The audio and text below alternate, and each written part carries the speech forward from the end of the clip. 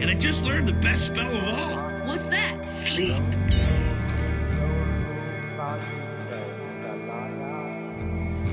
Welcome back to My Alchemical Bromance. This is Eric Arneson.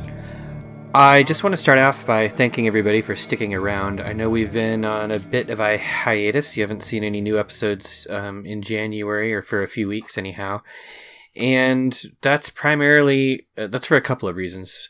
We went through a huge recording spurt last year, and we recorded half a dozen, tons of episodes. And then I got a cold. You can probably hear it in my voice. And the side effect, or the effect of that, has been that we just haven't been recording as much lately, because then I got another cold. But this is a solo episode. I'm just going to kind of go through... so we're planning to start recording again soon. We're going to be recording a lot, hopefully in February. We've got a brewery visit lined up this weekend that I think is going to be really interesting. I've got some guests that I've been talking to about scheduling to get on the show.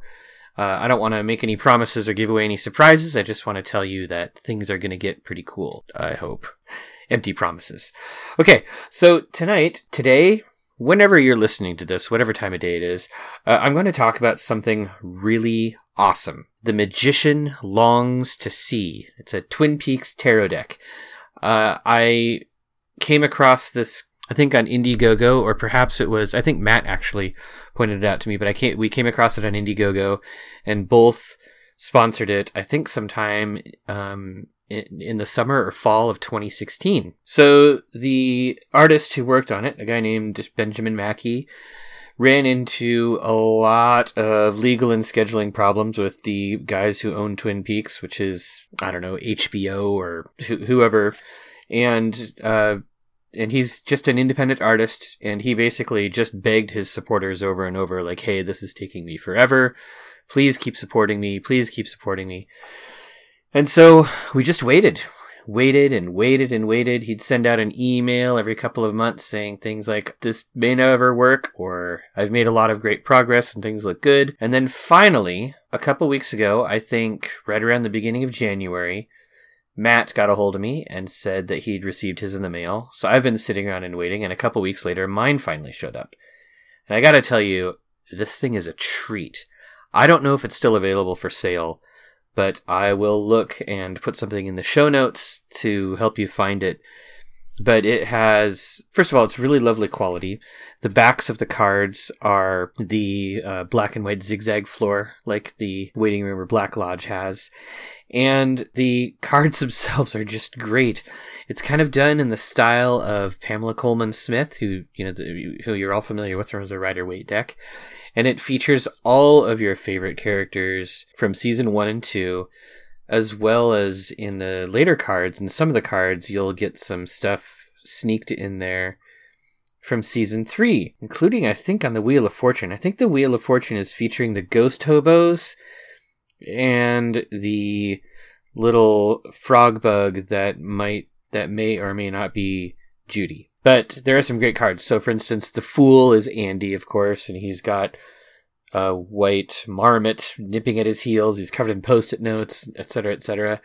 The Magician is Cooper in a red robe. You see that sort of repeated over and over again. The 4 suits are Bookhouse Swords, which is the logo for the Bookhouse Boys, where you've got like the pine tree with a sword in it. Coffee Cups, Sycamore Logs for wands, and Poker Chips. They're One-Eyed Jack poker chips for coins. And I just got this the other day, so I've only looked through the cards a couple of times, and I haven't done any readings with it. So it's really hard to know how the characters are going to match up, if it's going to be a really traditional set of meanings, but I'm really looking forward to this. I'll do a sample reading and include a picture in the show notes so you can kind of see some of the cards. I haven't even shuffled the deck yet. Oh yeah, the devil is Bob, sitting on a stump with the owl behind him. So Bob himself doesn't have wings, but the owl has wings behind him. And then it looks like Ronette and Laura chained at his feet with a bowl of Garmonbozia. Awesome. So in the Major Arcana, probably the best Major Arcana and the one that makes the most sense, I think, just from a cursory look through, is the Moon, which has a picture of Agent Cooper smashing his head into the mirror, like at the end of season 2, with 2 mountains, Twin Peaks, There's no crustacean and there's no golden road for your crustacean to follow, but there's a ferret and an owl. It just looks really cool. It's a great card. Judgment has Windamerl and a chessboard. It looks pretty neat. And then past the world, you get 2 bonus cards. One of them is the writer. That's card 20. It's Trump 22. And then Trump 23 is the director, which looks like a picture of Twin Peaks or David Lynch. Each one of the pip cards, and this is a really impressive thing about this deck too. Each of the pips has full custom artwork. Like, there is no wimping out in this deck. Everything is filled with symbolism and strangeness. And there are some really great vignettes just pulled straight out of the show. Some great sort of like background imagery and symbolism. If you're a fan of Twin Peaks, this is a deck that you will just get a huge kick out of. Possibly one of the best novelty decks I've seen in a while. Alright, so The Magician Longs to Sea, the Twin Peaks Tarot deck. I encourage you to look for it and check it out. Okay, so I'm going to shuffle. I might cut the shuffling sound out, depending on how it sounds. Hopefully I'll also cut all my coughing out.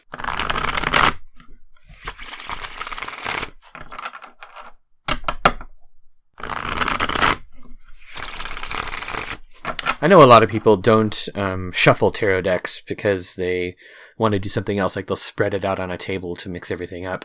But to me, I was taught how to shuffle when I was a kid playing cards with my parents, and it's always just been something that I find really pleasant. And it's a great way of randomizing the deck, and I feel like a well-randomized deck is a really good thing to have. Something else I also appreciate about this deck is that the background pattern is asymmetrical, so you can tell which way is up, because I do not like to read with reversals. I know that doesn't always sit well with a lot of people. A lot of people think reversals are super important, but to me, they just add complications that aren't necessarily needed. Primarily because the way that I read tarot cards is using a memory grid, using the art of memory, and every deck kind of fits into the grid pretty effortlessly. It'll be interesting to see if that works with this. I know it's based on the Rider-Waite symbolism, but there's so much additional meaning packed into the cards just because of associations you might have with the characters or associations you might have with scenes portrayed on the cards that I don't know if it's going to match up very well. This might just be an art deck. There might be nothing like divination with this. Might just be friggin' weird and nonsensical. Okay, we're just going to do 3 random cards. You guys ready for this? I'll cut the deck. The first card, the Queen of Pentacles. This deck shows what I believe is Audrey Horne. The pentacles are the poker chips, the one-eyed jack chips, so she has a one-eyed jack chip in her lap. She sits on a red bed with red drapery around her. On the floor in front of her is a piece of cherry pie on a plate, a mask, and it looks like some ribbons. Oh, and there's a telephone receiver off the hook lying on the bed next to her. The next card is the 11th Major Arcana, Justice, which has Sheriff Harry Truman holding a sword in one hand and scales in the other. And in the scales, on one side of the scales are 2 frosted donuts, and on the other, a cup of coffee. He looks like he's in a stone circle, and behind him is an array of trees. Interesting card. Not sure how to read that. Finally, the third card is the Page of Swords, which is Bobby. Bobby from like season 1, season 2, you know, with his flannel shirt tied around his waist and his black leather jacket and his long floppy hair. He's holding a sword with 2 hands. There are clouds in the sky behind him. It's not a bright, cheery sky. It's sort of dark and gray. At his feet, there's a pistol and a football. In the background, there's a forest and a hut. And I gotta say, looking at these, it's just like, I don't know how to read them. They're very hard to read. There's so much going on here. Like, Audrey Horne as a Queen of Pentacles is so strange to me. I just don't know how to take that. She was so uncomfortably young in the original series that it was hard to, like, she always made me feel like, I mean, I guess I'm probably about the same age as she is, but it always felt like pedophilia, you know, like when she almost got together with Agent Cooper. I think Harry makes sense as Justice. I don't know that he was always such a well-balanced person in the first 2 seasons, but he was effective and seemed to be uncorrupted. I like that he's not blindfolded. The blindfolded justice symbolism always kind of bugs me. And then, finally, Page of Swords. I mean, I guess that could kind of fit for Bobby. You know, Bobby wasn't necessarily a bad guy, but he was an effective guy, right? Like, he always took action. And that fits really well into the Page of Swords, because pages are always the Earth card among the face cards. And because of that, so Bobby would be obsessed with material things. And he always was. He always wanted money or physical gratification or something of that nature. And he always took action to get it. And that action was kind of two-sided. Sometimes it would hurt people, sometimes it would help people. So I think that is a really, really fitting card for him. And I like that there. Yeah, overall, I'm not sure what this symbolism would be, but I will take a picture of this and include it in the show notes so you can see what the deck looks like. Because I think that a lot of you are really going to like this. Okay, and then finally, just so that we all remember what this show is actually about, I'm going to review a beer. We're going to have a good old-fashioned beer review. So, my beer tonight, now I know I've gone this way many, many times. We've talked about Hopworks a lot, partially because I live right next door to them, so this podcast is actually being recorded just like a block away from Hopworks, and I have a can of their Abominable Winter Ale. So, for a long time, Hopworks had this beer on tap, the Deluxe Organic Ale, which was my absolute favorite. Classic American strong ale. Hoppy, malty, boozy, like kind of over the top in every direction, but in a way that ended up creating a lot of balance and deliciousness, and it was just sort of like sweet and hoppy in a way that you could really just sit back and enjoy.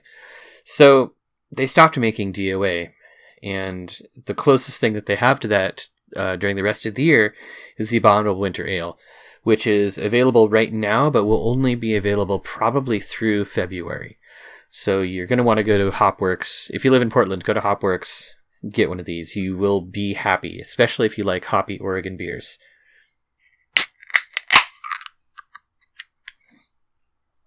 And it's available in 12-ounce cans. I guess you can't really hear it being poured, but man, I'm drinking it out of an Abominable pint glass. The A-Bomb's a beautiful beer. It kind of has the appearance of like a dark IPA. Not like a Cascadian dark ale, but sort of like a rich IPA or maybe like an amber. The head is not white, but just kind of off-white with a hint of tan in there. And it smells like hops. It smells like hops and yeast and just sort of like a delicious... Yeah, this is a good beer. When you drink A-Bomb, it's definitely hop forward. There's a ton of malt in there too. Like the malt kind of oozes in around the edges, really plays with the hops and gives it a very nice character. I personally find that the hops and malt in the Abominable do a really good job of hiding the alcohol. I believe it's 7.5%. Let me check the can. I'm sure it's got all that info. Beer is a force for good. Okay. 70 IBUs, 7.3 ABV. So it's a little boozy. It's about as boozy as a strong IPA, and it's got a lot of characteristics in common with an IPA, with a little bit more darkness and richness in the malt character. It's a great beer. I would encourage all of you to go try it. I think I'm probably going to sign off now. I promise you guys there will be more episodes coming soon. So stay tuned. Hopefully by the end of January, but definitely in February, you'll be hearing more from us with our 300 beers and 3,000 years of mystery. In the meantime, you can find us on the internet at myalchemicalbromance.com. You can find us on iTunes and Stitcher. We've got a great backlog of episodes for you to go listen to. You can also find me at arnemancy.com, where you'll find mention of other podcasts I've appeared on if you want to hear me talk about some super nerdy stuff. And I would just say Yahtzee. Clink. My Alchemical Bromance is sponsored by Miskatonic Books. Miskatonic Books is an online bookstore that focuses on rare, limited edition, and custom-made books of the highest quality. They specialize in books on the occult, ceremonial magic, Freemasonry, Rosicrucianism, Hermeticism, and other topics of interest to you, our listeners. Check them out on the web at miskatonicbooks.com.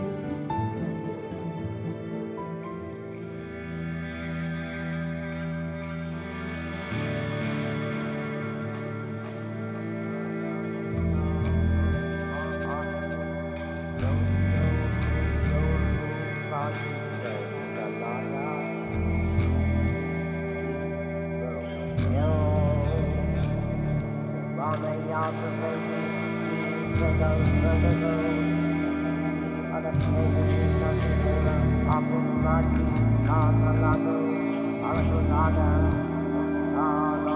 you.